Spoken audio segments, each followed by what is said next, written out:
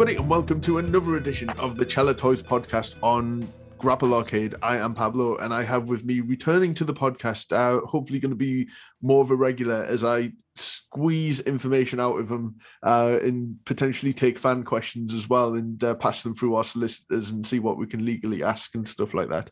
I have with me the one and only designer of the British Wrestling Icons line and the Wrestling Megastars line. I have with me Tippy. How are you doing? Hello. Yes, I'm doing grand. Thanks for having me on again. Very, very welcome.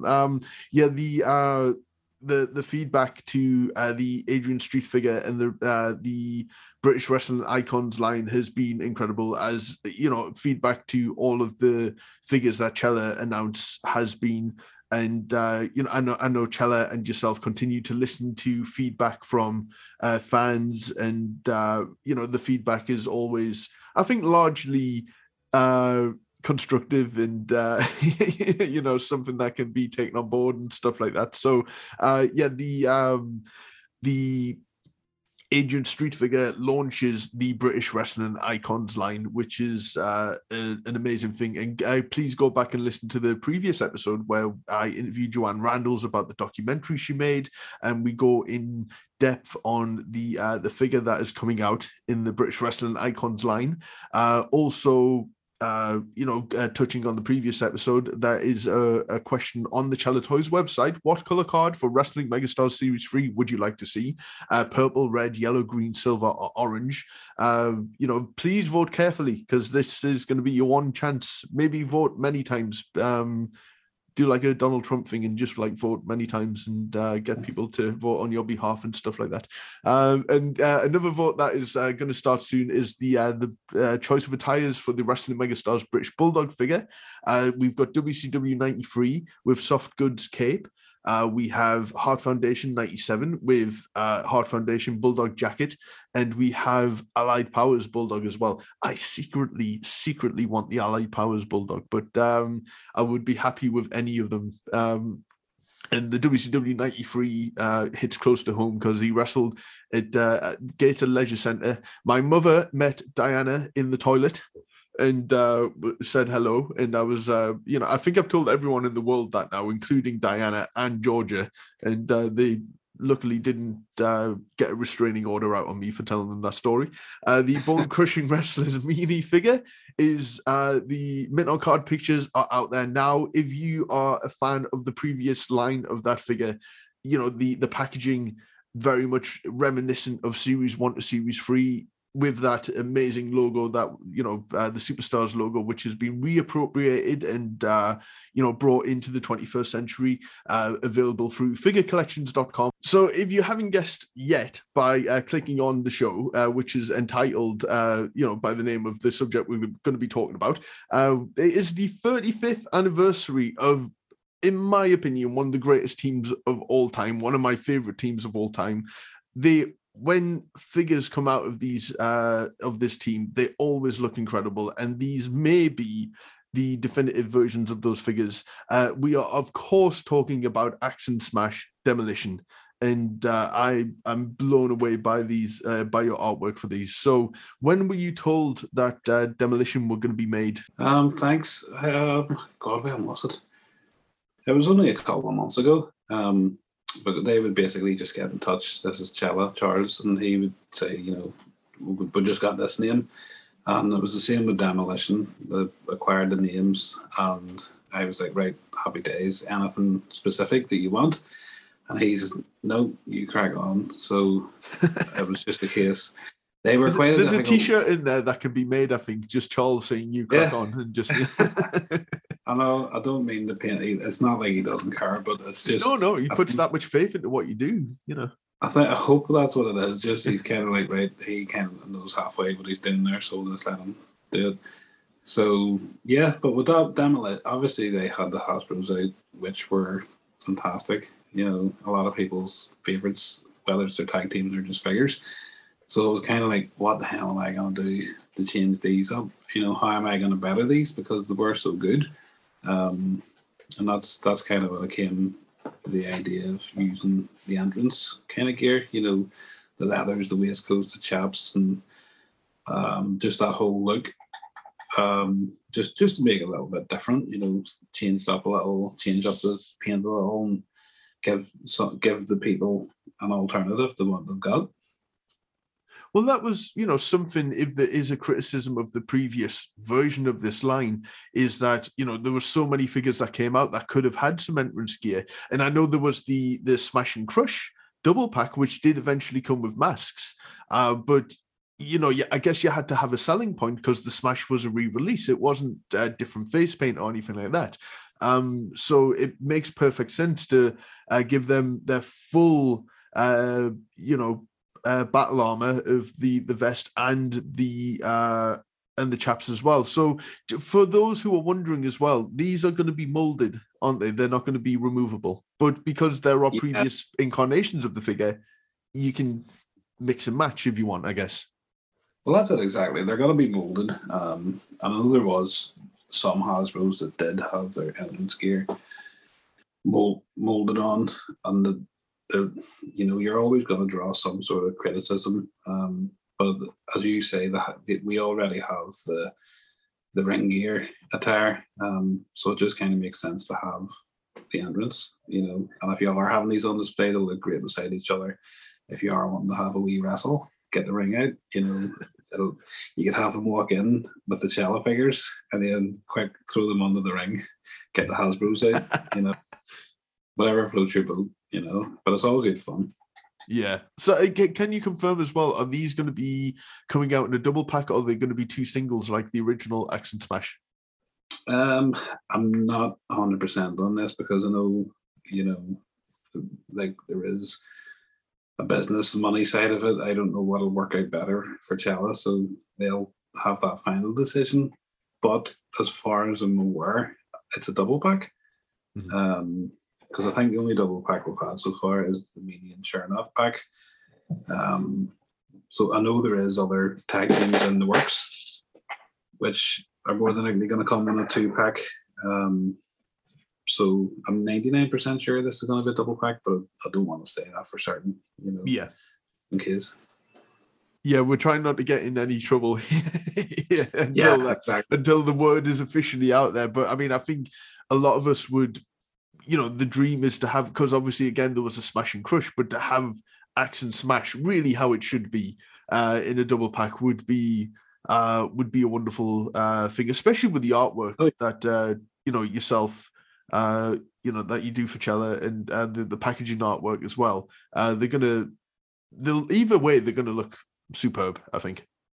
Hopefully kind of people see the design, to get behind it, and there's always kind of, with all the designs coming out, there's always a buzz, but you do get certain people that might kind of nitpick a little and say, well, you should have done this, you should have done that. But that's always kind of part of the territory. But I think they look great, so I'm happy. Absolutely. And, because I felt awful when I brought up something, but I guess like passion is probably, hopefully, seen as a good thing. With regards to these things. And two other things that should be mentioned with regards to the Axe and Smash is they come with their arm gauntlets as well, which, has rarely been seen on any Demolition figures. And they also do come with their helmets. So you can, you can do Freebird rules and confuse their opponents and bring in that Crush figure to, confuse Vince McMahon on commentary, even though they look very different. But Vince had to play dumb. Smash had a tattoo for a start, and Crush is about 7 foot. But for the purposes of certain matches, we'll pretend to not know who is who. Just turn a blind eye, as the referee did as well. So yeah, one thing that I did bring up was Smash. Obviously had a tattoo as well. So that is something that brought to your attention. Something I'm guessing that you may think about, because these are blueprints, and obviously cards subject to change and stuff like that. So there is the possibility of maybe a tattoo, because I'm guessing that is something that maybe when these are shown, as the show goes up today as you're listening to it, so the pictures are shown today as well. So I'm guessing you will automatically get lots of feedback and suggestions and stuff like that, as you have with previous figures, I'm guessing, and I'd imagine Oh the yeah, Smash tattoo might be a thing that gets brought up. it was definitely something that now you've brought it to my attention that it's not there. It's something that I would want on it.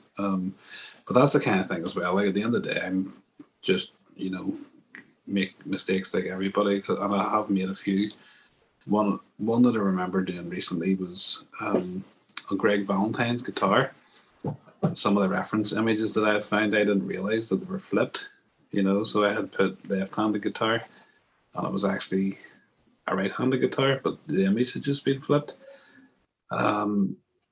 So didn't catch on. So that's all been adjusted, and I've sent the new blueprints away with the. It was dead easy to do. Just turn it around the right way. You said that easy to do, but it's amazing. Based on the past, how you'd see a prototype that desperately needs to be changed. Just no, this is before like it went to prototype stage. Oh, this okay. was the design had literally just been done, and then so yeah, that was, and same with Demolition. I'm hoping it's still in the early stages where it shouldn't be an issue to add a small tattoo. You know what I mean? And the likenesses as well. You don't want to just completely rip off. It's kind of hard with, like, say, Demolition or whoever else who has previously had a figure in that style, that you don't want to rip them off too much. But also, it makes finding their likeness much easier as well.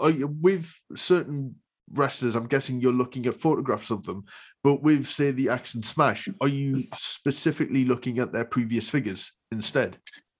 To be honest, no. I was working more from their photographs.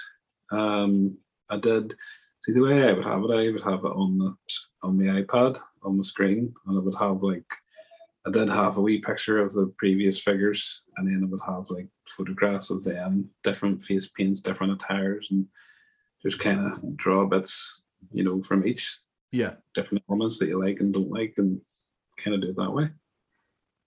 No, that's really cool. Yeah, just it's always fascinating to sort of get in the mind of the designer as well, and have stuff confirmed either way. One thing that's interesting about the tattoo, when Randy Colley, because Demolition was his idea originally, and Randy Colley and Bill Eadie did 2 TV matches as Demolition with very, very weird face paint and dyed green hair and all sorts of weird stuff. They were managed by Johnny Valiant, and yes.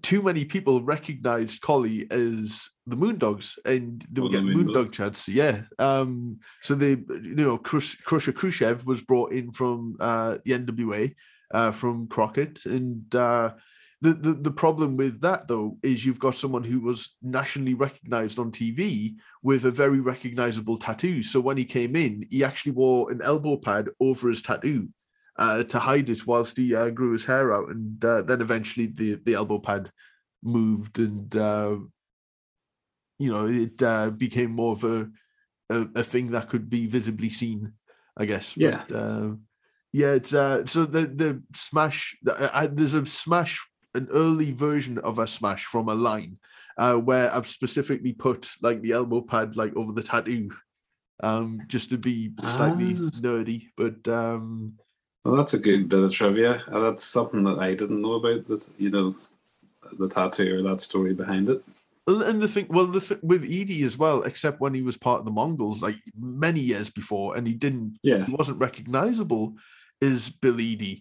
He'd only wrestled under a mask as either the Machines or who am I thinking? That's going to do me head. The Masked Superstar, obviously. Yeah. I'm such a big Masked Superstar fan. That's that's a figure that I would love to see, come to fruition as well, like a Masked Superstar, like a single kind of one. Mate, if you, great. Yeah, we're not confirming or anything at all, but if a Masked Superstar was ever made, I would be over the moon. Yeah, the combination of Masked Superstar and Grand Wizard is one of my favorite, because he was big in Georgia, obviously, but also big in WWF in the early to mid 80s. And when Grand Wizard died, because he was managing Sergeant Slaughter and the Masked Superstar at the time, they kind of played it into a storyline where they weren't used to Wizard not being there and they were kind of looking into the corner for advice and stuff like that, and they would actually lose matches as a result of that, which I thought was very unique, I think. And the Wizard, without going completely off topic, well, we are a little bit, but he was so important to Vince Senior, and as a result, important to Vince McMahon Jr., that when they brought in King Curtis Ikea, he was kind of the descendant of the Grand Wizard, and he was speaking to him 50,000 feet in the air and getting advice from him and stuff like that. And when Paul Vachon got married on the Saturday Night's Main Event episode, they did the wedding reception, and they had tables there for all the different wrestlers, and there was a manager's table, and Albano and Freddie Blassie were sat there, but there was a third chair for the Wizard, but it was empty, but it was left there as like a tribute to him, which I found very, very cool. Like, Demolition and the Machines and Mass Superstar, I'm just such a huge nut about them, so I'm definitely really excited.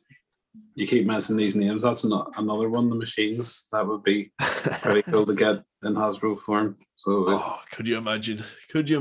I mean, we're again, without like just creating a wish list here, as I do with Cella all the time. They're probably sick to death of me providing them with ideas. The Demolition, there's no date at all yet for pre-orders, because the announcement's just come. But it's just it's an incredible announcement that's been made, because these are names that should be in every Hall of Fame you could imagine. They should be getting merchandise left, right, and center. And the fact that I guess they have control of their own destiny. I mean, they're in the Wrestle Dudes line, which I know Cella has something to do with as well. But the fact that these they live up to the previous incarnation of the figures in this size as well.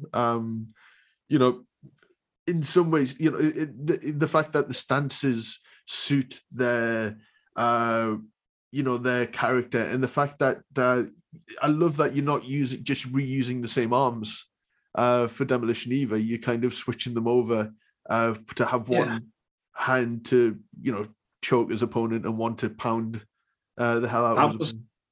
That was something that kind of caused me, because I was so tempted to do different, have one maybe clothesline, one doing this, but the more I looked at them together, and at first they both had exactly the same arms in the position, they just look really good, and they both have, when you actually see them together, they both have very similar, if not identical, body types, similar heights, and it was just like, do you know what, I might just kind of roll with this, because it does look really good. So it was just a matter of kind of changing the arms about, and I can just imagine that on a 2-pack, you know what I mean, with them both looking quite menacing with the arms by the sides, rather than one, with his arm out in the clothesline, or one doing a gorilla press. do you know what I mean? Yeah, the gorilla press was a weird choice for Axe at the time, I think. Yeah. I guess I do love that figure, but it's just, I don't know, I just really like the look of these two kind of in uniform, if you know what I mean. I just think it works. Plus the fact that, like, if you're getting fans going to like a signing and they want the 2-pack Hasbros, you're talking like 400 quid for that 2-pack. The Cella Toys one will come out and be a lot more, affordable, and might look better. See, that's one thing I love about the Brian Clark figure as well, because you would have to sell a limb to get an original. So the fact that he's coming out in different lines, so all the attires are being covered, but the glow in the dark one's just in terms of creative idea for a figure, that's one of my favorite ideas of all time. I know. See, to be honest, when I first heard they wanted to do that, I was a little bit unsure. I was kind of like, I don't know about this, but there was a little bit of back and forth, because the original design, it was just going to be all glow in the dark, like that sort of off green. Yeah. And it didn't look great. So we had to kind of tweak the design and put black into it here and there. And then, to be honest, I was kind of like taken aback. I thought it looked really, really good, once those changes were made. But yeah, do you know in terms of trying to get some information out of you with the glow in the dark Brian Clark figure? Is it going to have a very unique packaging design, or is that not your area to comment on? It's not really my area. I'm trying to think if I've seen anything. I don't think I have. But you would just assume it's going to be different. You know what I mean? I would anyway, because everything about the design was different, the figure's different, so it would make sense to kind of have maybe a wee twist, on the packaging. But who knows? We'll wait and see. Well, one thing about the Demolition set, before we get into our interview with Dwayne Gill, by the way, who is receiving a figure from Cella for the Bone Crushing Wrestlers line. So excited that I got to chat with Dwayne Gill. He's one of the most fun people ever, and I wish I had his zest for life at half of his age. There have been incarnations of the Demolition figures where it's kind of hard with a tag team that dressed similarly and have similar body types, where from foot to neck it's going to be exactly the same figure, and then obviously the head's different. But so in terms of, again, changing the arms around and you're just doing little things like that to make them unique. It's great that you had that in mind, because it offers value for money as well, instead of just feeling like you're buying the same figure twice.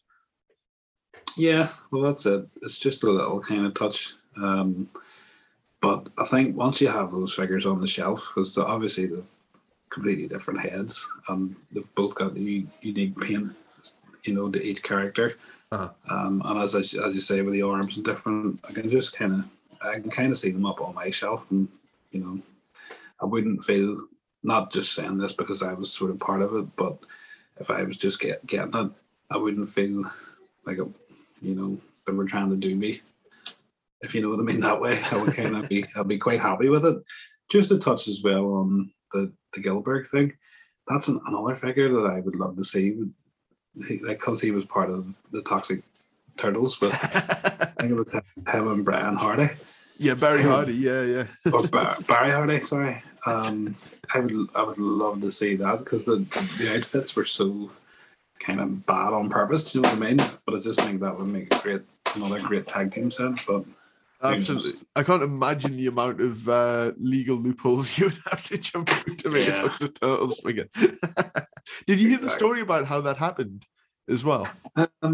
I don't know if I have or not, to be honest. Well, go ahead. I don't think one of them, Barry or Dwayne, just happened to, for whatever reason, had these outfits backstage, and it was January or February '93, and Barry or Dwayne were doing like spinneroonies on the shelves. And Vince just happens to walk past, and he's like, "Who the hell is that in those costumes?" And someone pointed out it's Barry and Dwayne, and he's like, "You're going out in those outfits." And of course, yeah, Barry and Dwayne are so up. I mean, Dwayne in particular, from speaking to him, he's so up for a laugh. And I know how much of an honor he sees being able to have these figures. And I know for a fact, again, because Barry Dorso and Bill Eadie take the Demolition trademarks and all of the names and their legacy so seriously, and they're quite rightly as well. I know what a big deal this must be to see more new Demolition figures coming out with, again, a little twist, but also a nod to the past, which, it's almost like a full circle thing for Demolition, which is quite beautiful, I think. Oh, definitely. And they've had quite a few incantations and different lines. And as you say, it's kind of like going back to the retro, back to what they kind of, well, I suppose not what they started with, but close to it. Yeah. So it's good to see. Well, that's the thing. There was an axe before that, wasn't there? Never a Smash. The LJN. Yeah. It had really odd face paint, didn't it? It was like bright red. Yeah, it was very... I mean, that's the thing. In '87, they really experimented a lot more with different face paints, and then it kind of became slightly more uniform as time went on to become more recognizable. And then, I mean, much later on, when Crush joined, they went through that period where Animal and Hawk got brought in. So Vince had kind of waned on Demolition a little because they turned heel. They lost the tag belts for the final time at that point. So do you remember when they put them in the skin tight kind of bondage masks that like to the face? Like they were very disconcerting. just weird. Yeah, they didn't stay with those long. I believe, the team, especially Axe and Smash, because they were the veterans of the team. They would have said, "We are not wearing these anymore," and it didn't last too long. And, excuse me.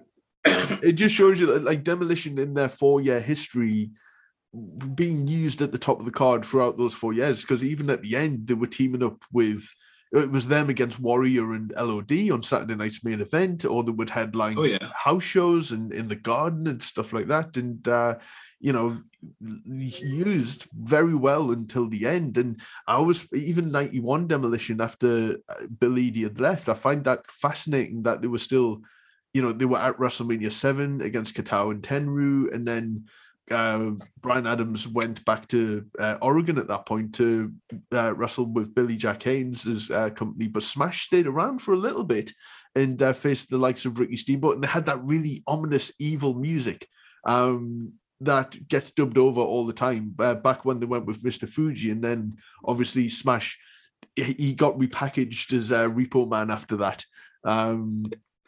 So yeah, they're such a colourful career, and hopefully something that we can delve more into, because there's so much to talk about with Demolition. But I know I ramble on as well, so I do apologise for that.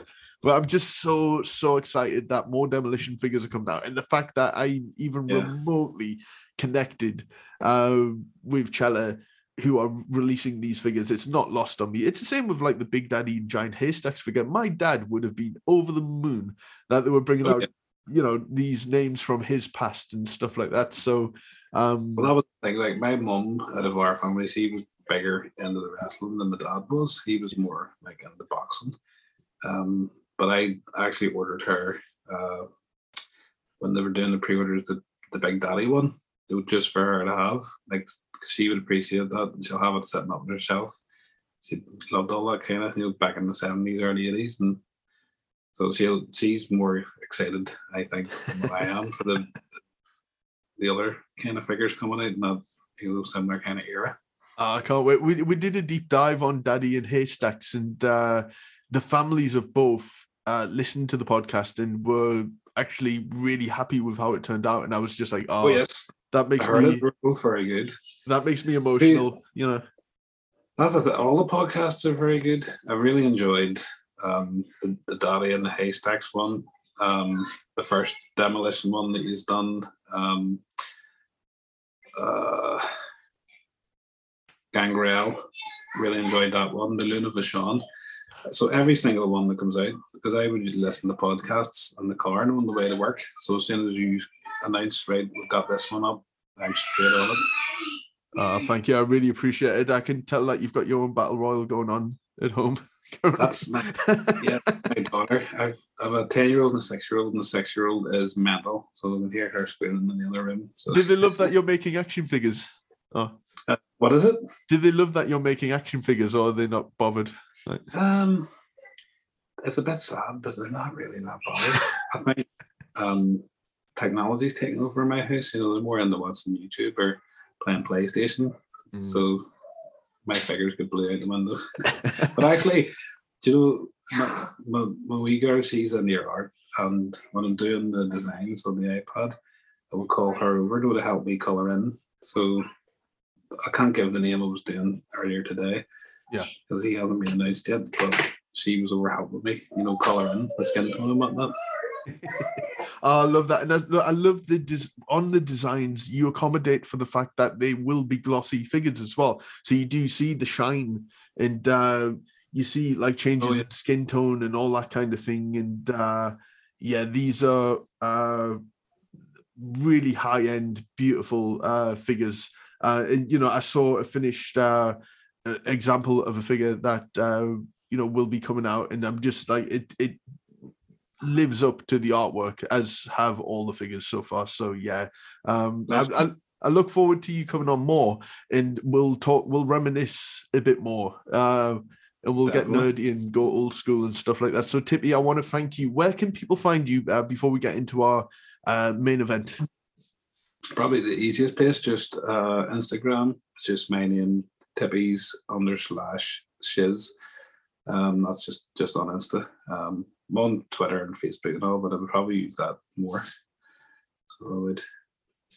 That's great. You can bug Tippy with all of your questions and. Oh yes, keeps me busy. Do you know what I mean? You get in from work at night and you get asked all sorts, so it's all good fun. But well, thanks very much for having me on the show. You know what I mean? I'm just, as I've said a few times, I just do the drawings, so it's nice to come on and like talk about them. Hopefully, people are interested in them in the process and whatnot. Many people are blown away by them, as am I. So let's get into part one of my epic interview with the one and the only, the longest reigning light heavyweight champion in WWF history, and the newest recipient of a bone-crushing wrestler's action figure from Cello Toys. All of the toys should look out because this man is coming to destroy them. He is the man, the myth, Dwayne Gill. Hey, how you doing tonight?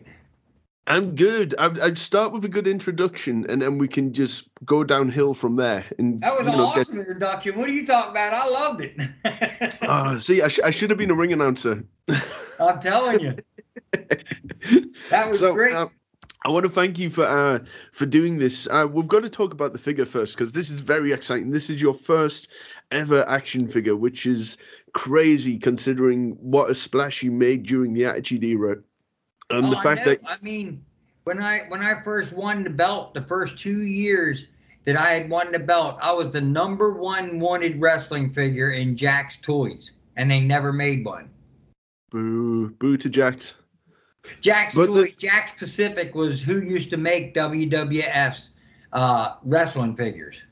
Oh yeah, I'm a huge collector of the old school figures from all the different companies. But what I love about the new Cello figure is that it's being made in that style. So it's awesome. I mean, I've already seen drawings and everything, and I'm so excited. They're really doing us all, an honor on how well they're doing the doll. You know what I mean? Yeah, and we're going to talk about some of the matches that you had as the Gillberg character as well, because I remember all of them, and we're going to get involved in some of that as well. But was it Cello that reached out to you initially, and did it take you completely off guard? Yes, I was completely off guard, and it's an honor. It really is. It's a total honor that they, and I'm the first, part of the first line. I think they have 6 or 7 of them coming out. The first 6 in the first line. Yeah. And I'm part of it. That alone is an honor. You know what I mean? And I'm thrilled to death that they picked me. I really am. I'm very excited about it. Well, another thing that I love about this line is these figures were made between 1995 and 1999. So they are sticking with names who were around during that time. No one in this line is going to feel out of place.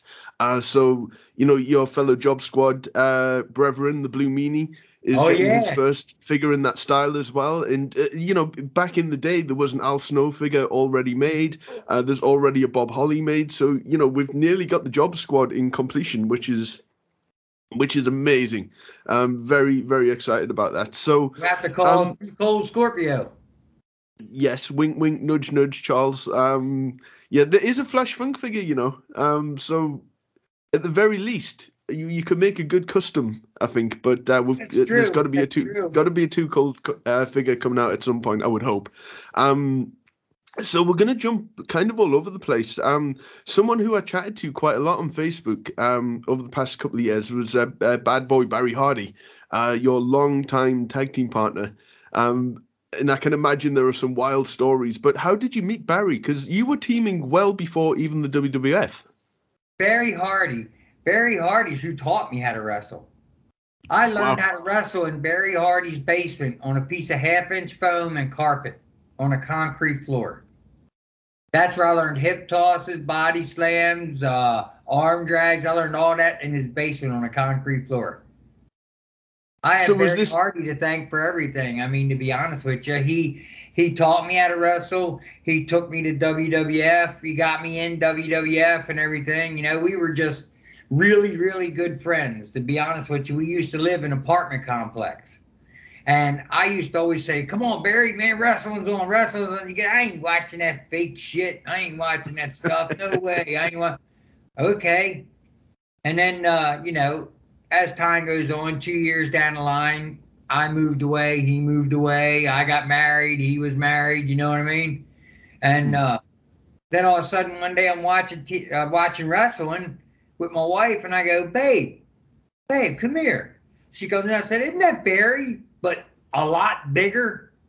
And she goes, it is. That's Barry. And then it says Barry Hardy across the screen, And I was like, wow, man. So I called his mother, and his mother said, he's home. Here's his number. So she gave me his number. I called him up because we hadn't talked in like 2 years. Mm-hmm.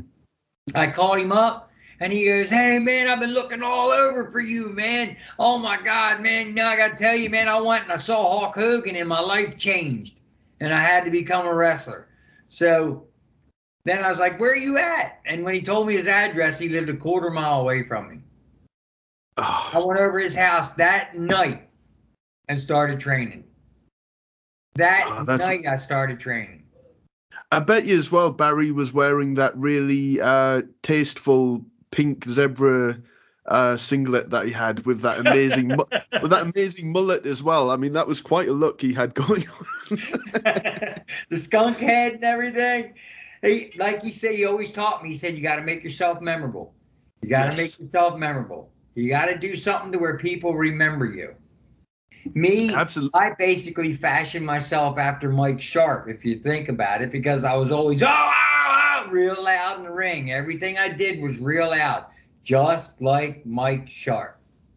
Oh, Mike Sharp is incredible as well. Like someone who really flies under the radar for a lot of people today. But if you watch any of those old Madison Square Garden shows, not like the episodes of Superstars where it was like a quick 3-minute squash, but if you watch like the Boston Garden or the Maple Leaf Wrestling shows from the early 80s, when he would have like the 20-minute matches and he would have the forearm cover Canada's Greatest Athlete. And he would never get tired. Never.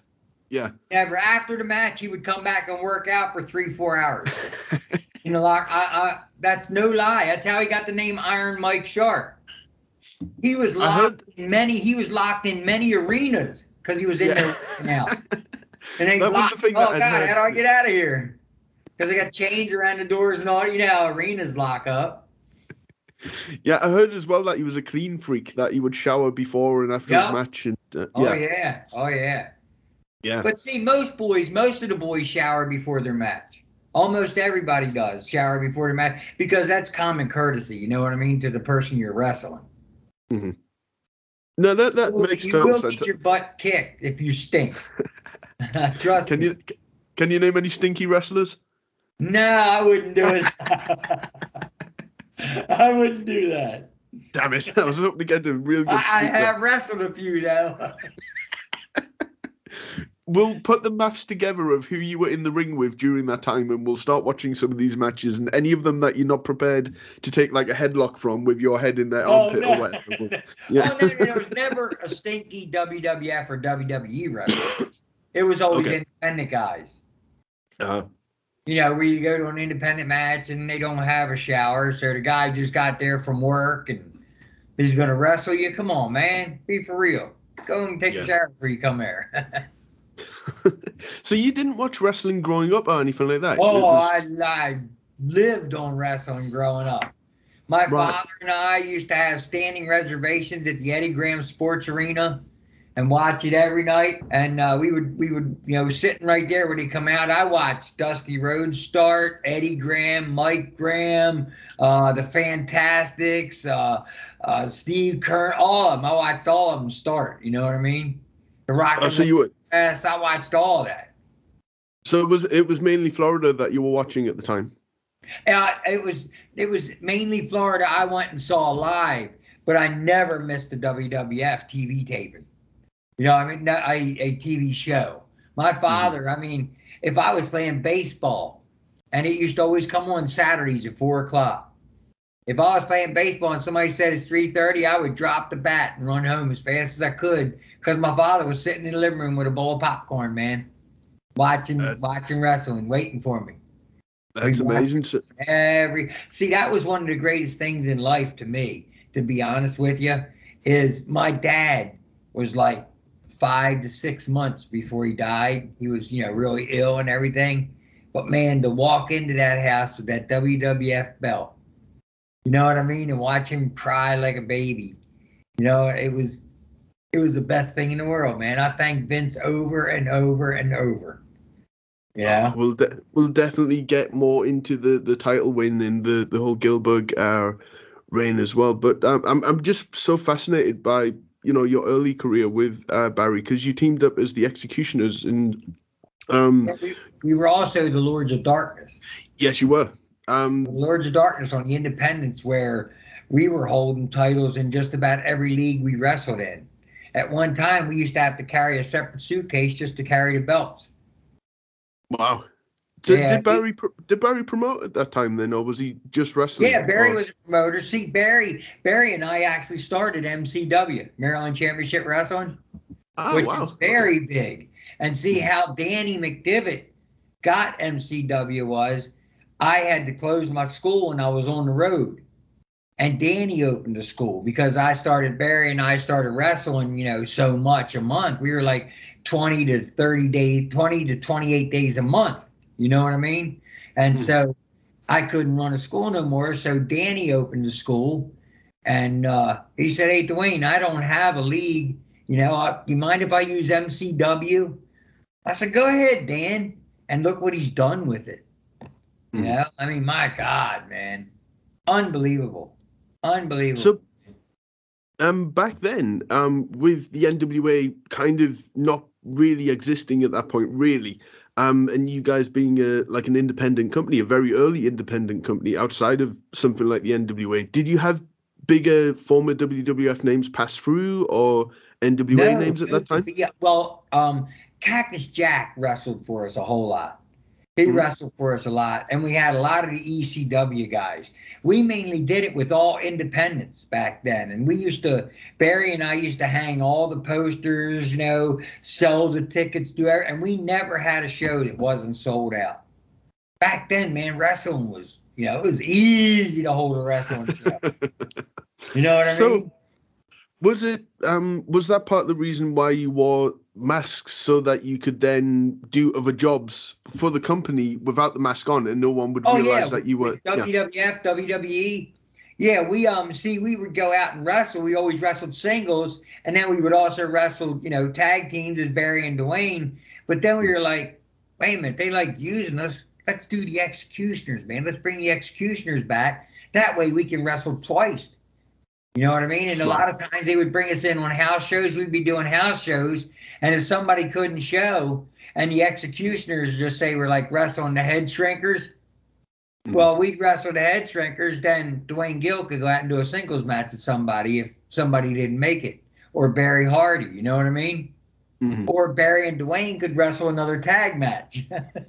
That's smart. That's really smart. So we just make more money, you know what I mean? Absolutely. So I can tell you the first time that I saw you wrestle, it was one of those 40-man battle royals, which ended up on a Coliseum video. And I think it was the one where I've seen two. There's one where Tatanka won, and there's one where the British Bulldog won. And I think you were in the Tatanka one. You may have been in both. I was in both of them. Yes, sir. Yeah. So was that a regular thing for the house shows? Because that's a 40-man battle royal seemed very unique at that point. Well, that was the first time they ever had the 40-man battle royals. Those two times, and it was like an honor, man, because it was all names and Barry Hardy and Dwayne Gill. You know what I mean? We were like, oh my God, this is awesome. Yeah, and I'm sure guys like Mike, you know what I mean? I'm sure guys like Mike Sharp were in there as well. And that's what I'm saying. It was all names back then. Everybody in there was a name except for Barry Hardy and Dwayne Gill.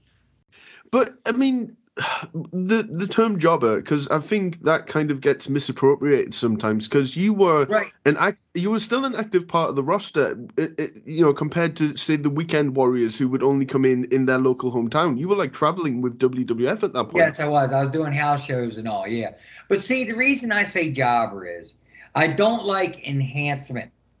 The reason I don't like enhancement is because if you think about this, enhancement is a valet, a manager, something outside to also help you with the match, because you can't keep the crowd into the match, so the enhancement keeps the match going. You see what I'm saying? Like, you understand what I mean? To me, it's when you lose, it's called doing the job. Okay? When you lose 3,000 times in a row, I'd say you're a jobber. See, the thing is... See, like I try to tell people, I really wasn't a jobber. I wasn't a wrestler. I was an electrician. I was just checking out how many lights were out in the ceilings of all those rooms. more time on the canvas than Rembrandt and all that kind of... That's it, bro. You know what I mean? Look, I got into business to be a wrestler, okay? There's 10 million wrestlers and there's 500 jobs. Okay? And people are like, how can you go up there and just lose every day? And hey, you're a wrestler, but you only wrestle once every 2 or 3 months. Yeah, you win, but you're in front of 50 people. I wrestle 20 to 25 days a month with the very best there is in the business on TV in front of 20 to 30,000 people at a time. You see what I'm saying? And plus, as I made my craft better and got better at it, who was I in the ring learning with? The best in the business. Yeah. You know what I mean? No. Barry taught me old school, though. He always taught me old school. If a name wants you to carry a bag, grab that bag and start carrying it. You know what I mean? Always show respect to the people that paved your way. So take us through in the early to mid 90s, an average WWF, say, TV taping. Would it just be your name would be on the board against whoever, and you would have a little chat with them beforehand, and that would be it? That's it. And the agent for the match would come in and say, look, of course, he's winning, but hey, give him a little offense this time, or you know what I mean? Make him look a little stronger, you know what I'm saying? But if they want the guy to look like a dominant person, it's just crush him. Yeah. You understand? And then it's up to us to come up with what we really want to do. He just kind of tells us, I want you to do this in the match. With the house shows at that time, were you in more competitive matches? Or, in the house shows, we never got jobbed. Never. Oh, really? Wow. Yeah, no. Yeah. Actually, when we were wrestling Smoking Guns, the rest of the boys on the card were complaining because we were wrestling so long. We had such good matches, man. Smoking Guns love wrestling us, you know what I mean? And we used to get a lot of heat as the executioners. And they would let us beat them up and all that, so we got tons of heat. Because Barry and I have moves that people don't even do. You know what I mean? That's one thing that got me in, is I can do a thing where Barry brings you in the hard way, you know what I mean? But I can slingshot all the way across a 20-foot ring, hit, and go right at the ropes. How'd you learn to do that? I used to. I was going to say, how do you realize you can do that? Like, who did that the first time to you? We just did it. We were in a ring, and we were doing it, and he was like, oh my God, man, are you okay? I said, yeah, I'm fine. Why? He said, oh, my God, you look like you killed yourself. I said, no, I'm fine. Why? He said, oh, man, can you do that again? I said, here, bam. He said, oh, my God. Oh, and actually, when Larry Sharp first saw me, I was up doing the tryout to go to WWF, because that's how Barry got there and all. Larry Sharp was the person that got us up there. We were outside wrestling in Larry's Monster Factory, which I later owned 2 Monster Factories. But wow. I was in there, and he come walking out his office, and he had a guy with him called a Soul Taker, real big. I mean, this guy was 6'10", 380 pounds of muscle. You know who it was? It's a Godfather. Had a mohawk and everything. And about that time, Barry did the slingshot thing where he pulled me in, and I went barrel and went all the way out the other side of the ring, right? I hit and went right under the ropes. And all of a sudden you hear, ho, stop. And we're like, what? Barry goes, and Larry goes, I don't believe I saw what I just saw. Can you do that again? And we're like, what's that? And he goes, that slingshot thing. Oh, yeah, sure. So I get out on the outside, and Barry's starting to throw. He goes, Nick, don't throw the punches. Don't. Just pull him in. And I went, oh, barrel. And I went all the way across, hit, went out the ropes and stood up. And I said, is that what you wanted to see? He goes, yeah, you can go to WWF. He said, you can bump like that, you can go, man.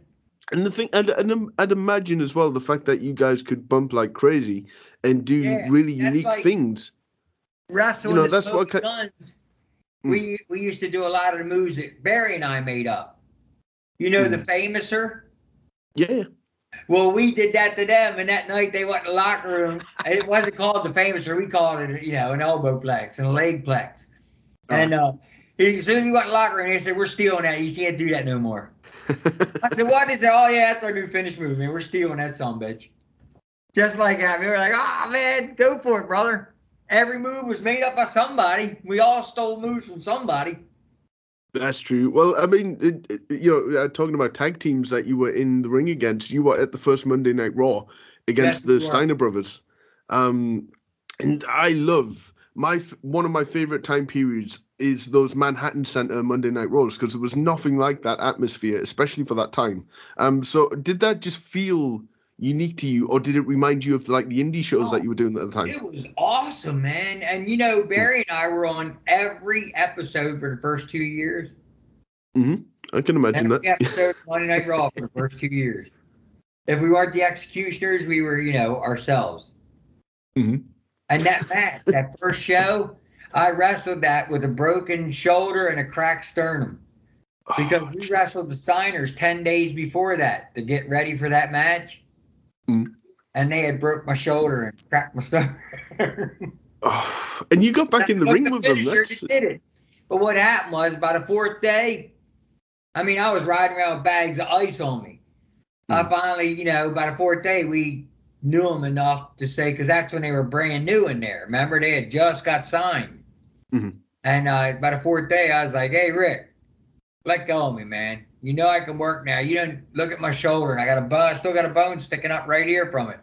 And I said, you also cracked my sternum on the x-ray. He's like, oh, my God. I said, yeah, can you let go? He said, yeah, you all right, man? I said, yeah, I'm fine. Ever since then, everything was so light, man.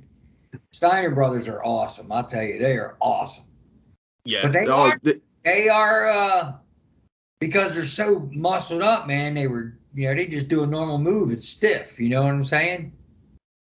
The thing that I'd heard, though. God, man, some of the best workers in the world. The thing that I'd heard, yes, they're stiff, but if you give your bodies to them, they will pick you up and put you where they need you to go. That's what I'm saying. That's what I'm saying. I know we wrestled them a ton of times. I mean, probably 200 times. And I used to take the Frankensteiner all the time. And there was a couple times, man, where Scott would jump up and I'd just be hitting the ropes. And he's 10 feet away from me and he's up in the air with his legs open. You can ask, if you ever get Barry Hardy, he'll tell you I would hit the ropes and dive all the way as far as I could. And he would catch me on the way down and boom, knock me out 7 out of 10 times. Wow. Knocked out in the ring. Just like I'm serious, man. There's one podcast, and I think it might have been the Bruce Pritchard podcast, that talks about the first Raw and talks about your match with the Steiners. And apparently Scott, on record, one time said that he loved facing you guys because you were so good at taking the Frankensteiner. Maybe you had no choice but to be good at taking it. Nah, man. Them guys were awesome, man. Yeah. I was the first one to take the suplex into the power bomb. Remember how I used to do that? Yeah. We made that up in the locker room. He was holding me up like this, and he would just let go and catch me on the way down. There's a concrete floor there. He's like, just trust me. I mean, we're just doing it over and over. I'm like, yes, man. He said, but in the ring, I'm going to drop down into a power bomb. You know, yeah, I got you, brother. No problem. I love that. That's what I say. We wrestled so many times. Anything you guys want to do. They were that good. So, you know what I mean? Which move was it that injured you then? Was it the top rope bulldog or was it that DDT off the shoulder? Bulldog. It was when we first met him and they didn't know nothing. It was actually the very first night. And he held on because he didn't know how I bumped. He didn't know anything. You know what I mean? He's trying to make his job right. That's all it was. And when he hit, he bent me in half like this, and it cracked my sternum and it snapped my shoulder. Were there any collarbone right here? Yeah. But I still kept working, man. I wrestled the next 10 days. And there was 3 double shots in them 10 days. Jeez. And wrestlers complain now about how Barry, I drove from town to town with a big bag of ice over my shoulder. He had to wrap towels around the lower part of me because of the dripping, you know what I mean? Good Lord. I don't think wrestlers would complain now about far less than that, I think. Oh, nowadays. Now, back in the days, it's nothing. I mean, I broke my foot one night. We wrestled a battle royal, right? And we got thrown out of the ring over the top. And when I came down, my foot hit the step. And it broke my foot. Asked Barry. I got right in the car, drove to New York, had my foot in the bag of ice. Had it in the bag of ice the whole time in the locker room. All right, your match is up. Put my boot on, walk out, do the match, come back in a bag of ice. Go to the next town, do the same thing over every night. I would not miss a match. No, sirree, buddy. Mm-hmm. Nope. So, I mean, I'm guessing like someone like yourself would have had the respect of the entire locker room, even if you are a jobber in quotes. I'm guessing if someone tried to take advantage of you, a name like the Undertaker or someone like that would probably say, look, did that happen? Yes, it happened a few times. Won't mention no names, okay? Mm-hmm. One wrestler doing his tryout beat the living hell out of me, right? Yeah. Come through the curtain. I come in the back. First thing I do in the gorilla position, I pick a chair up. I'm standing with a chair. Shawn Michaels goes, "What's up?" And I said, "That son of a bitch beat my ass, man." I said, "I'm going to hit him right in the face with the chair when he comes through that door." Mm-hmm. And Shawn's like, no, get on, man. You're in front of gorilla and everybody. I said, I don't give a shit. I'm going to knock this son of a bitch out. And John Lance. He grabbed me. That's him calling now. Nah. And Shawn grabbed me, yanked me out in the back room. He's like, "Man, don't ever do that again, man. I got you covered, man." The guy come through the curtain. He slapped him in the face, man. "What the hell's wrong with you, man? Kill's the best we got. You're out there beating the hell out of him." Oh, man, you didn't have to do nothing. All you do is do your moves. Oh, you know what I mean? Another time. Was it wink once for yes or twice for no? Was it Ludwig Borger? No, I never wrestled. Okay. I was a big guy, remember? Another time, I thought I was going to die, brother, to be honest with you. Oh. Men on a Mission. Yeah. But when they did their tryout, Mo laid me in the wrong place in the ring, out in the middle of the ring, and Mabel was on the top rope and he was going to do the leg drop. He jumped as far as he could and he Yokozunaed me in the middle of the ring from the top rope. I thought I was dead. I thought I was there, man. I mean, he flattened me. Wham! Luckily, back then I was, jacked up. I was like 245. You know what I mean? I had a lot of muscle in me. But yeah, man, Shawn. Oh my God, Shawn ripped his head off, man. Shawn always. You say what you would about Shawn Michaels, but he always took care of the boys. The jobbers and stuff like that, because we were out there. See, me. The reason I think I got my respect and everything is, one is I love being there. Mm-hmm. 2 is I love doing my job. I love the idea that I was wrestling the best in the business. I was wrestling all the stars I just watched, that I was admiring, the Bulldogs, the Hart Foundation, Undertaker. I was there when the Undertaker came in. Mm-hmm. I knew Mark when the Independence. Mark comes in and we're like, "Hey, Mark, what the hell are you doing here?" It's like, "I don't know, man. They got me doing some dead man gimmick or something, man." Yeah.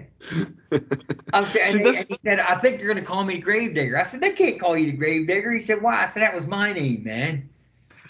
Because in the Lords of Darkness, I was the Gravedigger and Barry was the Night Stalker. Uh-huh. So I heard a story. You talk about Shawn Michaels sticking up for the boys, and again, without mentioning names, someone who was relatively new to the company asked Harvey Whippleman, as if he was just a gopher, to go and get him a coffee, and Shawn Michaels was like, "Do you know who he is? He's a legend in Memphis." Yeah, he is, man. You don't tell him what to do. I would smack the guy for that. Yeah. So I think Michaels, for the bad rep that he can get in certain circumstances, unless you were there, you don't know, really. That's what I'm saying. I mean, yeah, every one of us has an asshole side. Come on, man. Every one of us. But, I mean, Sean, I can't say nothing bad about Sean. He was always good to me, you know what I mean? And good to Barry and good to everybody I ever brought up here. He always showed him respect, treated him nice. You know what I mean?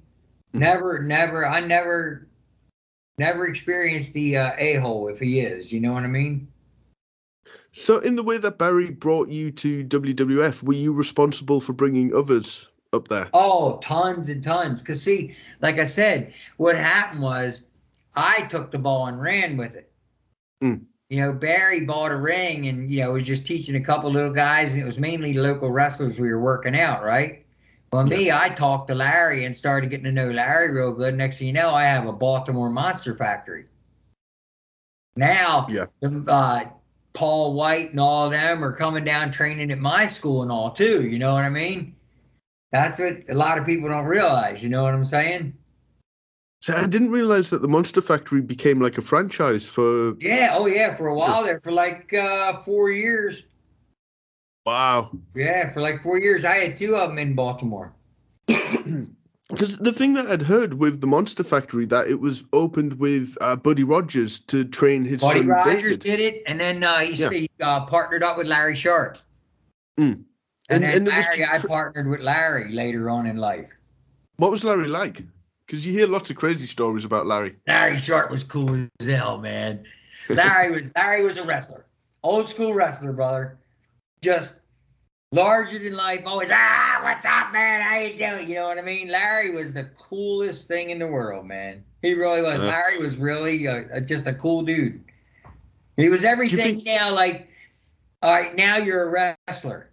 Now you're meeting your first big name, Larry Sharp. And he's everything you thought he would be. You know what I mean? He was a wrestler. He was just always a wrestler. Larry was always had the white hair, always wearing Zubas. Oh, just Larry Sharp. Rah, rah, rah, always loud, He's Larry. Dwight, come here, Yeah, Larry's true character. You don't get characters like that anymore, especially trainers. Yeah, you know what I mean? I mean, he was a wrestler. As soon as you walked in, you're like, that guy's a wrestler. So did you wear Zubaz much? Who, me? Yeah. I did back in the day. Yeah, the fanny pack, the whole deal, brother. You're a weightlifter. You know what I mean? You got to do the deal. You know what I mean? Wear the Gold's Gym shirts, the whole thing. You know what I mean? See, okay, I've got a couple of merch questions for you then. So did you get given Ico Pro? Or because I heard wrestlers would turn down Ico Pro. All of Ico Pro. I had so much Ico Pro. Oh my God, man! And you know what? I did it, and it did help a lot. Oh wow! You're the first person I think who ever said it actually gave me energy, helped me stay hard. Big. Yeah. Do you still have from it, but it made me stay. You know what I mean? I stayed fit. The energy bars. I love the energy bars. My God. If you still have any of those, they would sell on eBay now. People are weird. Man. I ate everything, man. Did all the powder. I did everything. I did all of it. The rumor was that Ico Pro went down so badly that behind Titan Towers, they dug a hole and just dumped all of the unused Ico Pro. That's funny. I hope that's true. So for pay-per-views on Monday Night Raws, etc., where there would be memorabilia like a pay-per-view T-shirt or a hat and stuff like that, were you guys just given that stuff, or how did that work? Yeah, we were good friends with the merch guy, and if there was new merch, we like, hey man, come here, shut up, get out of here, shut up, get out of here. You know what I mean? Back in the day, it was so much different than today. I mean, so much different. It was really family. You know what I mean? Everybody was family. Everybody cared about everybody. Nobody tried to screw nobody over. It was just way, way, way different. Mm-hmm. You know what I'm saying? Nowadays it's, he's hurt. Get out of the way. I'll take his place. You know what I mean? Not, hey man, look here, let me help you, man. Fix that. Let me show you how to get by this. You know how to fix it. You know what I mean? In what sense? Like work around the injury, or actually look after them financially, or? Anyway, Yeah. you know what I mean? Anyway, Mhm. any way possible, get around here. I was doing a move where the Legion of Doom, if you remember, would walk over to the side of the ring and drop me out of the ring like that, and Yeah, press me and just toss me out of the ring. I Well, remember. Yeah. one night, Hawk did it. It was always Animal, and he would lay me perfectly flat to where I could hit like a push up. You know what I mean? And take a real nice bump. Well, Hawk did it and got a little nervous and let me go like this and let my feet go down first. Well, when my feet hit, they twisted and I blew out my knee. And I got up and I like looked across the ring and Animal looked at me. I went, and he goes, ah, man. So we got in the ring and he said, you all right? I said, I don't know. He said, try the power slam. I said, all right. And I was going across the ring and I was limping. I got the power slam. I did it right and all. And when he hit, he goes, my God, you're messed up, man. Get out of the ring. So when we got back to the back, he come through the curtains, man. He scooped me up and went running. Where's the doctor? Where's the doctor? See what I'm saying? You'd never get that today. Where's the doc? You got to take care of him, man. Take care of it. It's his right knee. It's his right knee. You know what I mean? Was there a particular kinship with guys like the Berserker and LOD, those guys that came from the Monster Factory? Or was it just the same as anyone else sort of thing? Yeah, everybody was the same. I mean, Bam Bam Bigelow came from the Monster Factory and all, you know? And they were just, back then, everybody was so cool. Nobody, no attitudes, no nothing. You know what I mean? It's just so much different. So if a veteran like Bam Bam Bigelow or Matt Bourne, who came in as Doink the Clown, they're obviously well known within the industry and everyone in the locker room would know who they are. So what is it like when a new guy like that, who is still well known, comes into the locker room? Is it just, oh, what are you doing here? That kind of thing. Hey, man, you got a job? Awesome, man. All right, brother, come on in. Yeah, man, yeah. That's what it's like. Yeah. You know what I mean? That's like Barry and I. Back then, the jobbers would all dress in the hallway. Right. Barry and I got to go in the dressing room. You know what I mean? But don't think I didn't come back to a few times with my bag in the shower or my stuff locked up with a lock that I don't even know who came from. It's like, oh, man. You don't sell it. You know what I mean? Yeah.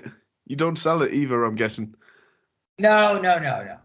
Like one night we came back, there was nobody in the locker room. We just did the main event with the smoking guns. I went in, took my shower and all, came out, pulled my shoes out. They were filled to the top with ice water. Ice and water just got. I said, oh, well, put my boots on.